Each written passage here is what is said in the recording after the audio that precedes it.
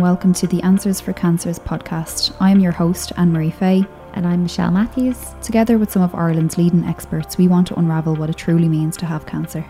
From consultant diagnosis to treatment plans, from managing your symptoms to supports available, we have it covered. So whether you're a nurse working in oncology or have been personally affected by cancer, this podcast is for you. The Answers for Cancers podcast is sponsored by Care Plus Pharmacy. Care Plus Pharmacy is Ireland's leading community pharmacy brand, offering expert advice and services for a healthier and happier you. Find your nearest Care Plus on www.careplus.ie or follow them on social media for health and wellness inspiration and tips. Today on the podcast I speak to Pat Halley. Pat Halley is the facilitator of the support group in Ark House for living with secondary cancer. Pat also lives with secondary cancer, so he knows how some of the people in the support group are feeling. I want to say a special thank you to Pat for joining me on the podcast today. It took a lot of courage to speak about his diagnosis, and he also discusses the first time that he decided to knock on the door of Ark House to get some help. We speak about everything from what it's like living with secondary cancer, the fears of living with secondary cancer, to the friends that he's made along the way and the supports that he's received from the support group and also from Ark House. I just really want to thank him for being so honest with me, and I really hope that this podcast will help anybody who's listening who might need to reach out for some more support, or who indeed is living with secondary cancer and feels that they could benefit from some more support. Thank you so much, Pat. So Pat Halley, thank you so much for joining me on the podcast today to speak about the secondary cancer support group that's available here in Ark House. And yeah, I just really want to thank you for joining me. As I said to you before we began this is my first podcast on my own without Anne-Marie, so it's a first for both of us. I know you haven't done a podcast before and I'm doing this alone today. So what I might do is just start by saying, as you explained to me on the phone when we spoke a few weeks ago, it takes an awful lot of courage to knock on the door of Ark, and I just want to know, can you remember how you felt when you decided to knock on the door of Ark here? Yes, Michelle, and I'd like to start by saying a big thank you to yourself and Anne-Marie for doing these podcasts. I only became aware of them a couple of weeks ago, and they look like a fantastic resource to have, and will increase people's understanding of lots of issues around cancer. Thanks, Pat. Well, Michelle, I'd had cancer for about 4 years before I finally reached the stage where I realised I couldn't do it. I couldn't cope with it, deal with it just by myself, and keeping medical appointments. That wasn't enough. I needed more help and support. And I'd become aware of ARC through seeing some of their leaflets in the Mater Private when I was going for treatment and scans and so on. But I was never actually, none of the staff over there, who are lovely and wonderful and very busy, none of them actually said, look, go to ARC. This could be useful to you at the time. But about I'd been 4 years down the road with cancer, and I realised, as I say, I couldn't carry on just dealing with it myself, and I had to admit to myself that I needed some help. And ARC, I thought I'd give ARC a try, but I was quite nervous. In fact, I was extremely nervous, knocking on the door of ARC for the first time. I didn't know what was going on in here. I didn't know what kind of a reception I would get. I didn't know if it was for me or not for me. And by knocking on the door, I was admitting to myself that I needed help. And I don't know, I think it's a common thing with some men that when they get cancer, they're going to deal with it themselves, and they'll be strong, and they'll be positive, and they'll do the treatment, and then hopefully they'll get into remission, and then they'll get over it, and they'll cope with the side effects, and they'll put it behind them, and they'll get on with their lives. Their lives will be changed, and their lives will be different, but they'll get on with it, and it'll be a memory. But for me, that wasn't the case, and it was actually, I knew I was struggling a bit, and it was actually when a very close pal of mine died that was the final thing that made me realise, oh God, look, you can't just keep struggling here. There is help available. I need help, and just knock on the door and see what happens. Yeah. And when I did, a lovely volunteer answered the door. Lovely lady, made me very welcome. I stepped inside the door, and I stepped into this beautiful house here.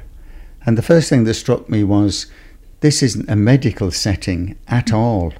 I'd been so used to, for the previous few years, going in and out of hospitals and visiting consultants. And this wasn't a medical setting. This was a lovely, comfortable, it was like a home. And everyone was so welcoming, and the cup of tea was readily available, and the biscuits, too many biscuits in fact. You have to cut down on the biscuits after a while when you come to ARC. They're too tempting. You're coming over to us to do your weight then. Yeah, I know. You're told to watch your weight, especially with cancer. Yeah. And it's a challenge to do that when all these nice biscuits and sometimes even cakes appear. Yeah.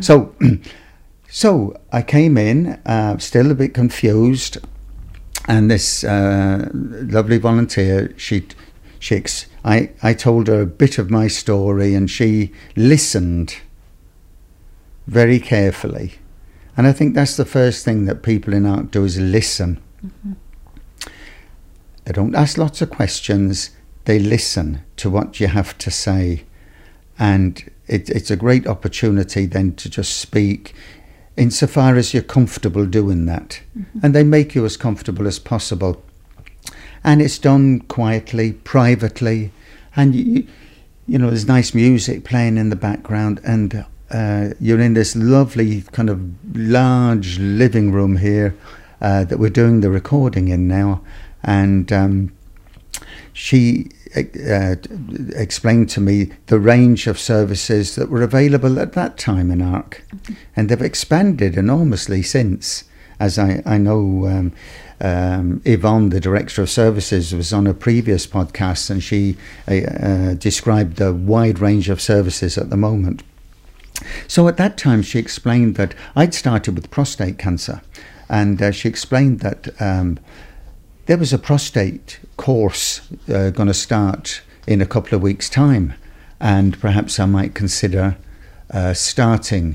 dipping my toe in the water with the ARC services by joining that course. There were places available, and I thought, oh well, look, I've gone beyond prostate cancer at this stage. I started with prostate cancer, and I'd had a bit of a roller coaster ride where I'd had surgery, and I thought everything was grand for about 6 months, and then this dreaded PSA level went up again, and then I'd had some radiotherapy, and again everything seemed to be grand for about another 6 months, but the PSA level went up again, and I'd had to go abroad to have a special scan. I had to go to Heidelberg at that time. Now that scan is available in Ireland now, which is just a little example of the continuous development of treatments and services in Ireland.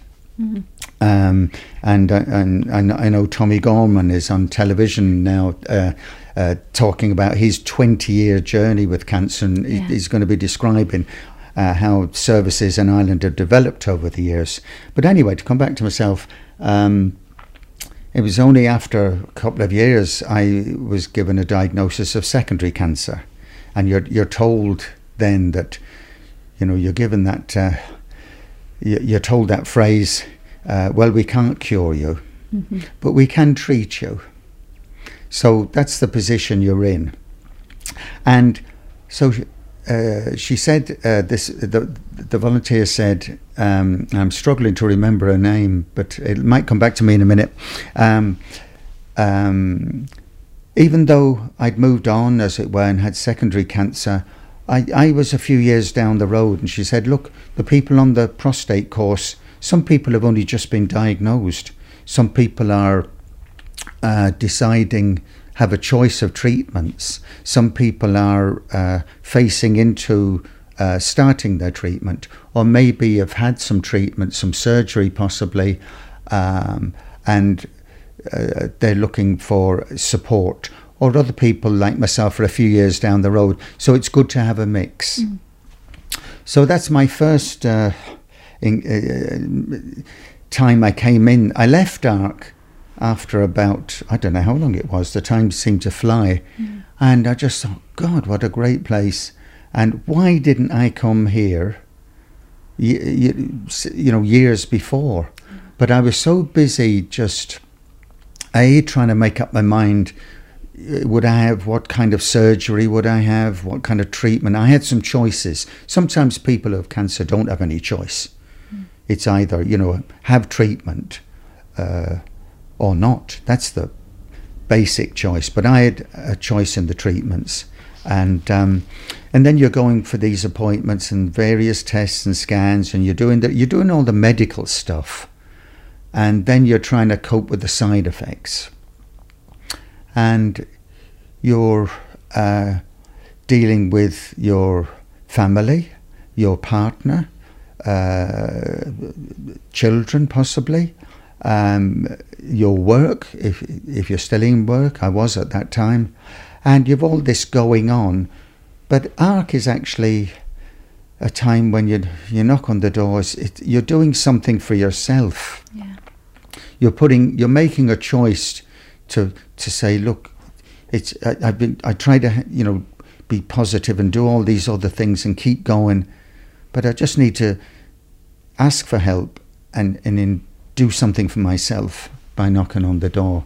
So it was a lot of mixed emotions knocking on the door, and I had very different emotions when I left that day. I thought, right, I'll give this a try and see what happens. And I haven't looked back since. I've been involved in ARC in various ways since then. Yeah, and I think a lot of people can definitely sympathise and understand with how you were feeling at the time, because I think sometimes up until you get a cancer diagnosis, you've never had to think of yourself before. Like you said, you're working or you're thinking of the family and you're just going all the time. You've never had to put yourself first. So I think, if one person listening can pick up the phone because of what you're saying, this is great, Pat. So thank you so much. I might just ask you a little bit about your role in ARC. So I know you've said you've been involved in ARC ever since. I might just ask a little bit about your role in ARC now.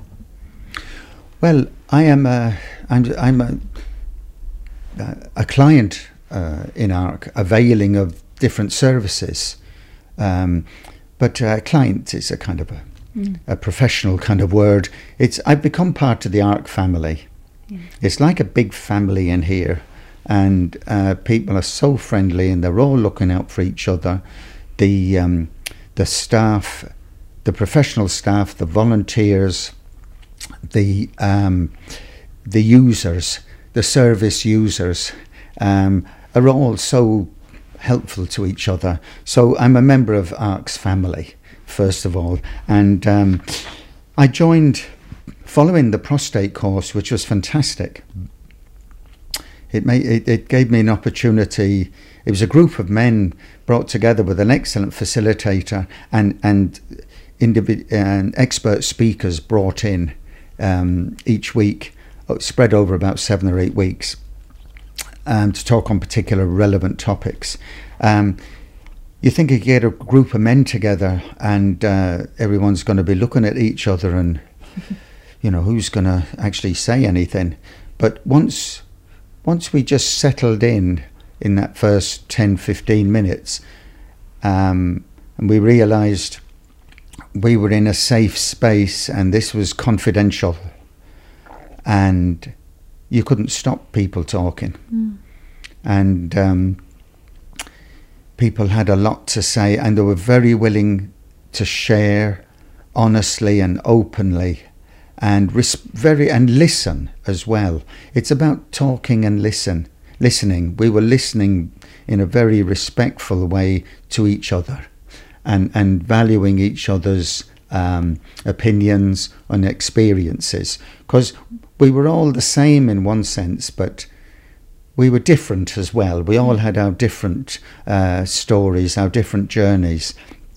So following that course, which was excellent, I it was suggested I might like to join the secondary support group in ARC. And so I did that, and the secondary support group had grown out of a previous course that ARC had run a few years before, and for people with secondary cancer. And a number of people on that course had enjoyed the course so much, and the sort of friendships and camaraderie that had been built up during that course, that they wanted to keep meeting. And ARC facilitated that a monthly meeting of the secondary cancer support group was started. And so I joined that group, and I was made very welcome. Again, you go into a group setting. This is back in the days when we used to meet face to face, as opposed to doing everything over Zoom at the moment. And hopefully it won't be too much longer than when we will meet face to face again. Yeah. But I was made very welcome, and this is 2.5 years ago, and most of the group at that time that met in Eccles Street were about 3/4 women, 1/4 men, and there was various kinds of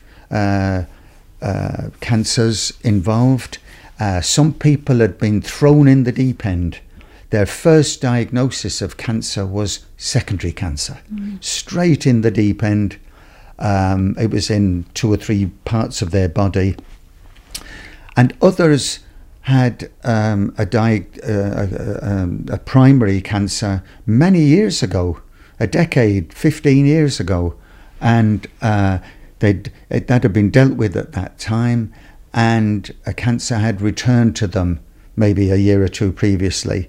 And so they had their cancer had spread or metastasized, and they were now in the secondary group as well. So there's quite a mix there, and again, lots of differences, but some common issues and themes as well, and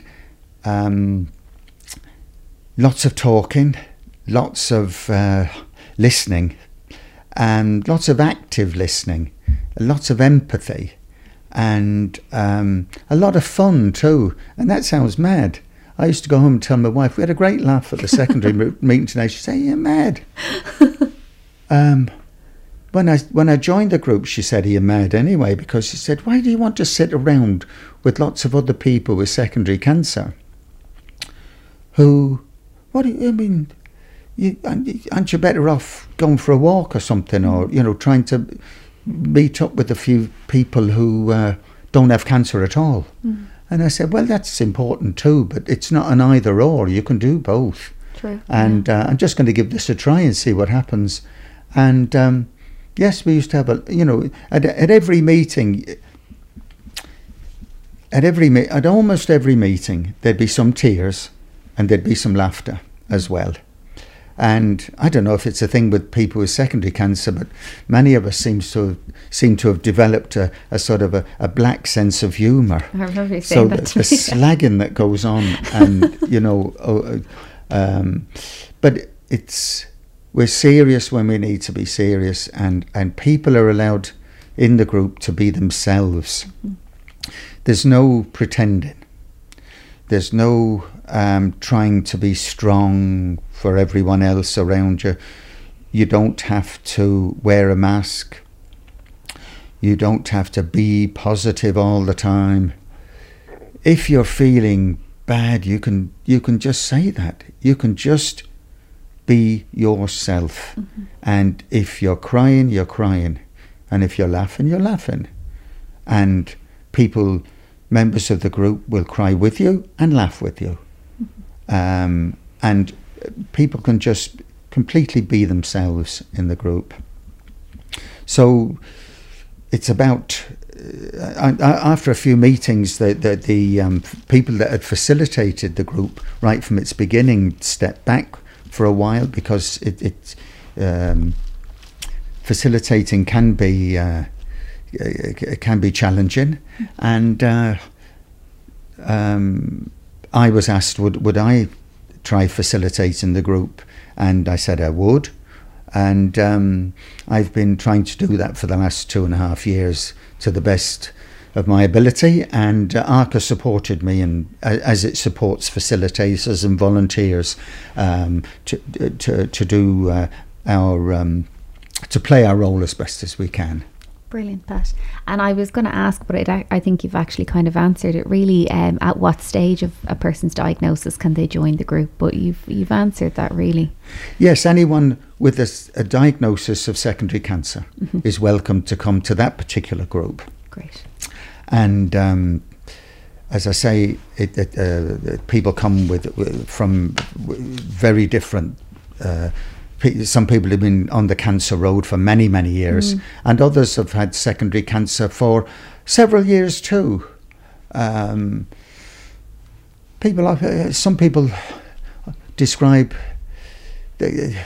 a diagnosis of cancer, primary cancer, 20, 30, 40 years ago was like a diagnosis of death, really, that you're going to die. And to a great extent, that's gone now, and that's marvellous. But secondary cancer can still be a little bit like that. People can feel that, oh God, okay, I had breast cancer or stomach cancer or testicular cancer or whatever it was 10 years ago, 15 years ago, and now it's come back to haunt me again, and it's spread to the lungs or the bones or the brain or whatever. So I'm a goner, I don't have long. And people have spoken about, the shock, the trauma of getting the diagnosis of secondary cancer. And people have spoken about going home and starting to put their affairs in order, and, starting to make the will and starting to tidy up the wardrobe so somebody wouldn't find all the bits and pieces they've been hanging onto for years. They don't fit them any longer when the wardrobe's being cleaned out. People have spoken about reacting in this way, which is perfectly normal. But we have people in the group with secondary cancer who've been living as best as they can with their secondary cancer for many years. Yeah. So I think one of the things newcomers can realise is that, hey, look, it's not the end. It's just a different way of a different challenge now. You're being challenged to kind of reinvent yourself, to live as well as you can every day with secondary cancer, and live the best life you can day by day. And that's a lot of people speak about doing that. They take each day as it comes. They don't plan too much for the future, a little bit, but they just enjoy every day, try and make the best of every day, try and find joy every day. That's not always possible. There are bad days, there are bad weeks. People come to the group sometimes with having received bad news, or good news. So it's a mix of both of those, but it's a safe place for people to come and just be with others. You don't have to explain yourself. Everyone in the group gets it. Yeah. So there's no explanation as to why you feel this way or why you reacted that way.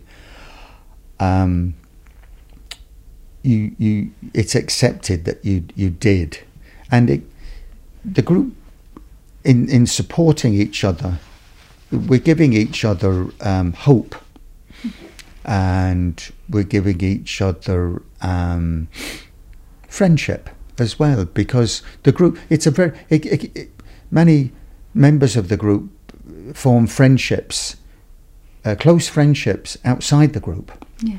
As well. It meets once a month, and since the pandemic, of course, it's been meeting via Zoom.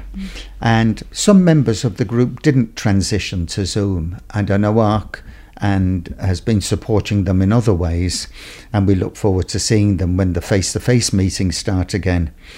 But Zoom has also allowed people with secondary cancer in different parts of the country to join in a meeting. Of course, yeah. And it's allowed people perhaps who weren't feeling well enough to travel into Dublin to come to the meeting, to still participate in the meeting. We'll get back to that conversation in just a minute. I just want to take a moment to talk to you about hay fever, something that I have suffered with for many years now. Are you concerned about the overlap of symptoms between hay fever and COVID-19?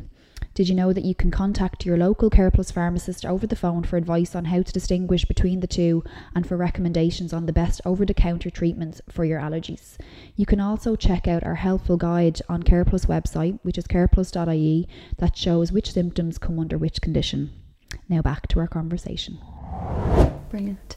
And I imagine there is an element of comfort knowing that the people that you're speaking to in the support group in some way can understand how you're feeling and what you're going through, because I think sometimes, you know, even as healthcare professionals, we don't know what the patient is feeling and what the person going through it is feeling, in the same way that your partner or your kids or friends don't really know how you're feeling. So I imagine there is a comfort in speaking to people who do actually understand how you're feeling. Yes, and it's been described as you know, when for people who settle into the group, and I always advise people, look, give it a chance, give it a couple of meetings. You don't have to join in every meeting. You know, you may not feel like it the second time, or you may have an appointment, or you may have other things to do. That's fine, but try and be a fairly regular participant. You're not sort of attending a meeting, you're participating in a meeting. Yeah. It's not my meeting or somebody else's meeting, it's our meeting. And it's the participants that make the meeting. And it's just a unique opportunity for people to be themselves, because we do know there are people there who know what people are going through, and have been there, and you know, have worn the ARC T-shirt as well, and they understand. Absolutely. And I hope this is an okay question to ask, Pat, but we were speaking about it over the phone last week when we were talking, and I think it's important to address what sometimes is the elephant in the room, and sometimes you do lose members of the support group. Could you just talk me a little bit through that, and then is there extra supports available for people who are in the group and have possibly gotten very close to members in the group who do pass away? Yes, Michelle. The group is very real about its situation. Yeah. We have secondary cancer, and we're not trying to make light of that. And when people are diagnosed with primary cancer, thanks be to God that there's wonderful treatments out there, and it's possible for people to live long, happy lives way beyond their experience of cancer, which hopefully would only last a year or 2 or 3. And then they go on to lead post-cancer lives, and they will die of other things in the future. Whereas people with secondary cancer, the chances are you will die of your cancer rather than die with it, or die having had cancer 10, 20 years before. So that's the reality, and it's not. I mean, we're the kind of club that nobody wants to join, but we're put in that situation, and when we do join it, we're glad we joined it. Absolutely. We do lose members from time to time. That kind of goes with the territory, and it's a blow to all the other members, and particularly when a person's been there for a long time, and you know, you've got to know them very well. And before the pandemic, people, members of the group would attend funerals, and we would process this loss as a group. And since the pandemic, at various stages. It's at most of the time it hasn't been possible to go to funerals. Sometimes it's possible for a few people living in the locality to perhaps stand outside in the church car park to pay their respects. The group, has sent flowers sometimes where that's acceptable to the family of the person who's passed away. And ARC has supported us in a number of ways. We have perhaps an extra meeting where we remember the person who we've lost, and our meetings, by the way, are supported by a psychologist, and she helps us to ground ourselves at the beginning of the meeting, and just is there sort of in the background of the meeting, supporting the meeting. And she, on Zoom, another advantage of Zoom is she might send me a message saying so-and-so hasn't spoken for a while, or because one of my aims is, I give everyone the opportunity to speak, and then see how people are and check in and so on. Then after that, then it can be a little bit of a free-for-all, but it's quite hard on Zoom sometimes, particularly when you've got a lot of people, to just see somebody trying to get in and so on. Mm-hmm. So the support, that level of support during the meetings are very important. And then we're having an extra meeting shortly now, actually, because we lost a very dear friend and member of the group recently. Sorry to hear that. And they had contributed, like others that have passed away over the last few years, had contributed so much to the group. And to new members in particular, and then new members, take on the baton. It's like a never-ending relay race. We're passing on this baton to others who will help others into the future. So it is a very difficult time, and we don't try and pretend that that's not going to happen, because we have to be real, we're not kind of pretending that. People sometimes sort of say, oh, you look great, it'll be all right and so on. But we know that the chances are that at some stage or other we will die with our cancer. We'll die of our cancer. But we're living our lives to the best we can in the meantime.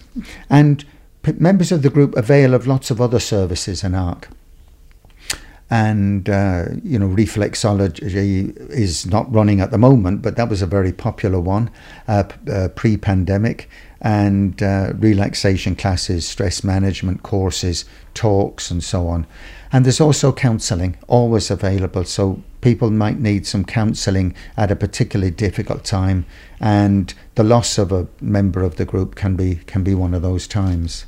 Absolutely. I'm really sorry to hear about the loss of your friend, Pat, but thank you so much for being so honest. I know it's never an easy conversation to have, but I really appreciate you being so honest and talking to me about that. Thank you. Oh, actually, one thing I did want to check is, so it's mixed, isn't it? It's male and female members of the group. Yes, yeah. It's open to both male and female, and it's just my involvement in the last 2.5 years. It's usually about 3/4 female, 1/4 male, but it varies. And so it's open to both men and women. Why is it mainly female? I suppose it's women help each other or reach out for help a lot more readily than men. And why don't men do that? Well, we touched on that a little bit earlier, and maybe that might be the topic of another podcast at some stage or other. Absolutely. How to get men to reach out for help. I felt myself, at some of the early meetings, that it was must be a little bit like attending Alcoholics Anonymous or something. I'm Pat and I've got cancer. You're admitting that you're not in control of everything anymore. And you've got to sort of give that, you're giving away that control. Absolutely. To others. Now, you still have a lot of influence and you have choices to make sometimes. I'm just reading Edith Eger's book, Choices. Some of the listeners may have heard of that. And you can choose to respond this way or that way to a lot of situations. And how we respond can influence how we live the rest of our lives. And I do definitely think some people listening, Pat, listening to you speak, this might be the thing that gets them to pick up the phone, you know, and maybe it will be what makes more men reach out for help. Something I wanted to say to you was when we were chatting on the phone last week, you mentioned how certain members of the group can feel when people say the wrong thing, like it's going to be okay, or like you mentioned earlier, oh, you look great, it's fine. Have you any advice for people listening who are trying to offer support for people with secondary cancer who maybe just don't know what to say? Well, first of all, that people with secondary cancer often understand that they don't know what to say. It's almost like a bereavement situation, and the person with secondary cancer is still living there, standing there in front of you, and you know, you bump into a friend or a neighbour or a work colleague or something like that. They don't know what to say to you. People, you need to say very little, and the best thing to do is listen. Yeah. And just ask, you know, how are you doing? And then leave it up to the person with the secondary cancer. People with secondary cancer often understand, and we talk about this in the group from time to time, and it comes up in other courses and talks put on by ARC, that people with secondary cancer understand that people don't know what to say when you bump into somebody, and it's best just to ask a simple open-ended question like, hi, how are you doing? And then let the person with secondary cancer decide how to respond. They may say, oh, I'm not too bad, and leave it at that. Or, I'm not great today, actually. Or, I'm doing okay this week, but I wasn't great last week. Or whatever, you know. They can decide how much or how little to say in response. And just listen. And don't make any value judgments. Try not to sort of say, well, you're looking well. Or my friend Tommy had that, and sure, he was okay after a while. This kind of comments don't help. Yeah. Or I read in the paper, you know, there's a new cure for that. Or there was something on the television about that, and you should take this, or don't start giving people advice. Don't start mentioning other people. Just say how you're doing, and leave it at that, and listen. And wish them well, and leave it at that, and talk, and then move on to talk about something else if the conversation is going to carry on. Yeah.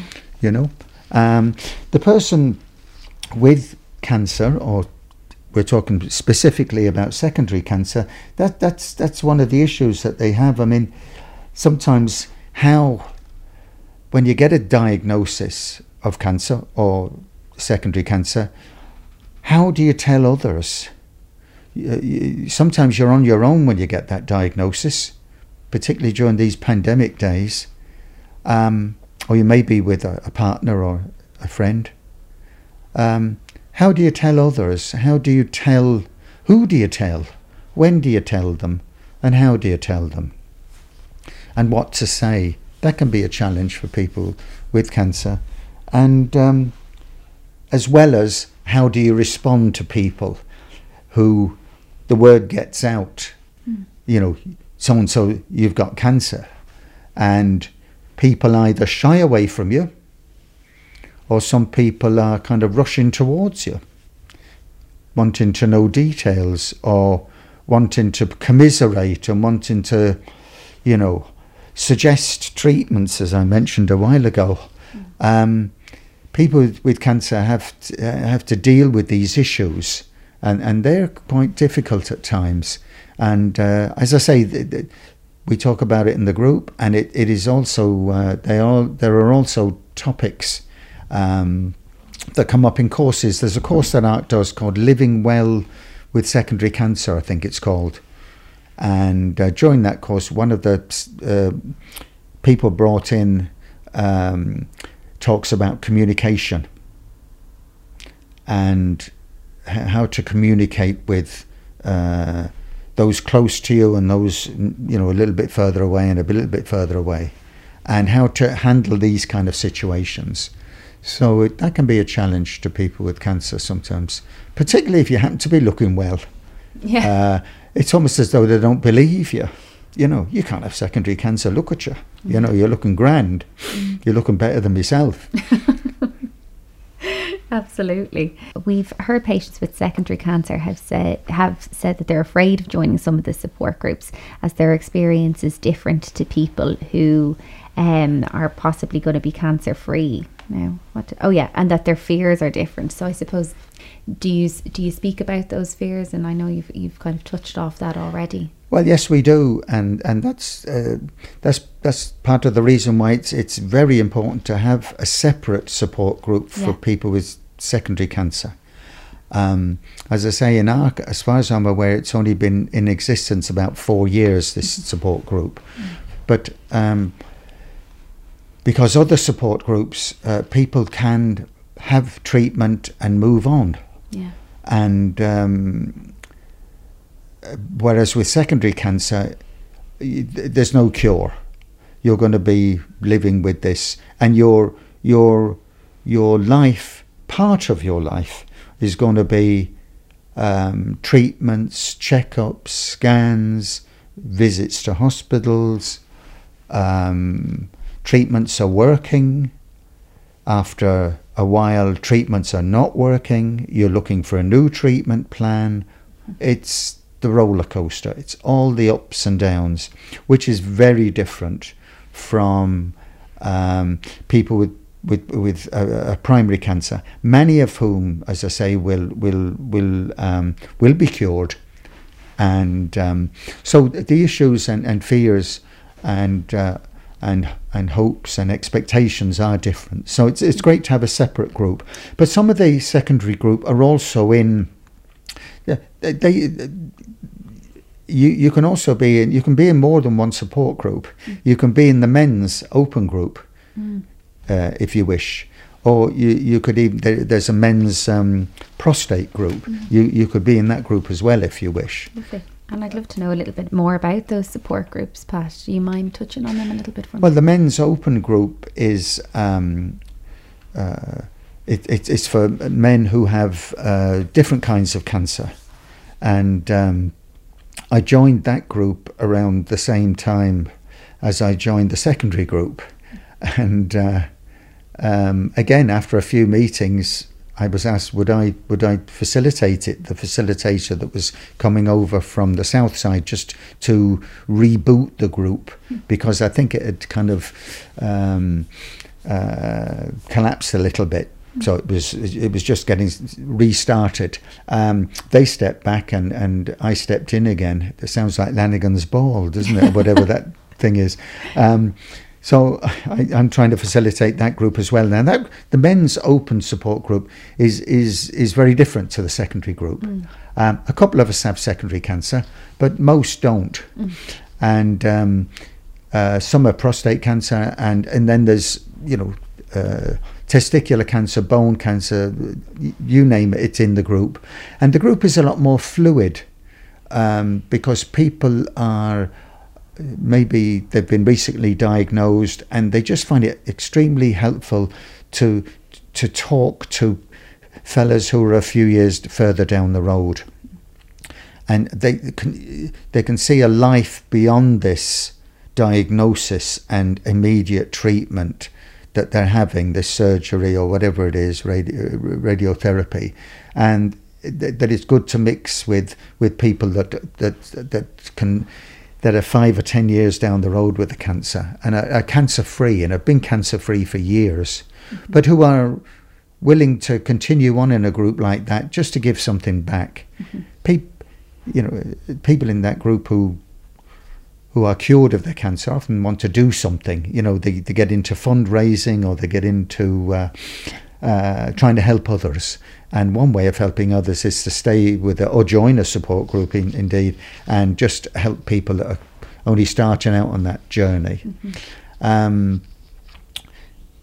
The prostate group is a specific group, and I think you're thinking of having a podcast with that particular group as well. So that's just focusing specifically on prostate cancer and all the various issues around that. And it works in a similar way. Monthly meetings via Zoom, and people talk about everything and anything.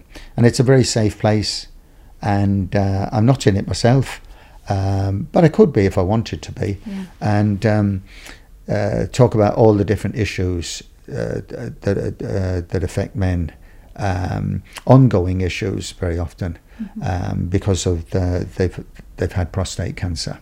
Like you said, men just aren't as good sometimes as opening up about that, so it's good to have support groups where they can speak freely, and confidentiality as well, like you said, is so important. Yes, confidentiality is important, and it's a safe place, and people develop trust. They trust each other. This is a bit more challenging in some ways with Zoom, rather than face-to-face meetings. Like all face-to-face meetings, people would turn up early and they'd be chatting to each other over a cup of tea and all this, and then come into the room, and the meeting would start. And we don't have an agenda at the meeting. There isn't a chairperson. There's nobody taking notes. It's not being recorded in any way, shape, or form. But the meeting would flow after, so go around the table, see how everyone is, and just see what the issues are. And after the meeting, then there'd be the opportunity for people to have a little natter. Maybe something somebody said caught somebody's attention, and after the meeting, they didn't want to delve into it that level of detail during the meeting, but they get then an opportunity to have a little one-to-one chat after the meeting, or are you free for a coffee or something like this, and people do that. That's not possible in Zoom, but when we get back to the face-to-face meetings, hopefully that kind of support will be available. But yes, men do talk, and when in the right setting, with the right opportunity and a bit of support, and sometimes it's hard to get them to stop talking. Thanks, Pat. Thanks for listening to the Answers for Cancers podcast. Please share this podcast with anybody who you think it might help. Also, if you can like and subscribe, it lets people know we're here. You can alternatively contact us on Instagram at the Answers for Cancers _podcast. And if you've any questions on anything that we discussed today, please email us at the answersforcancerspodcast@gmail.com, or you can DM us on Instagram.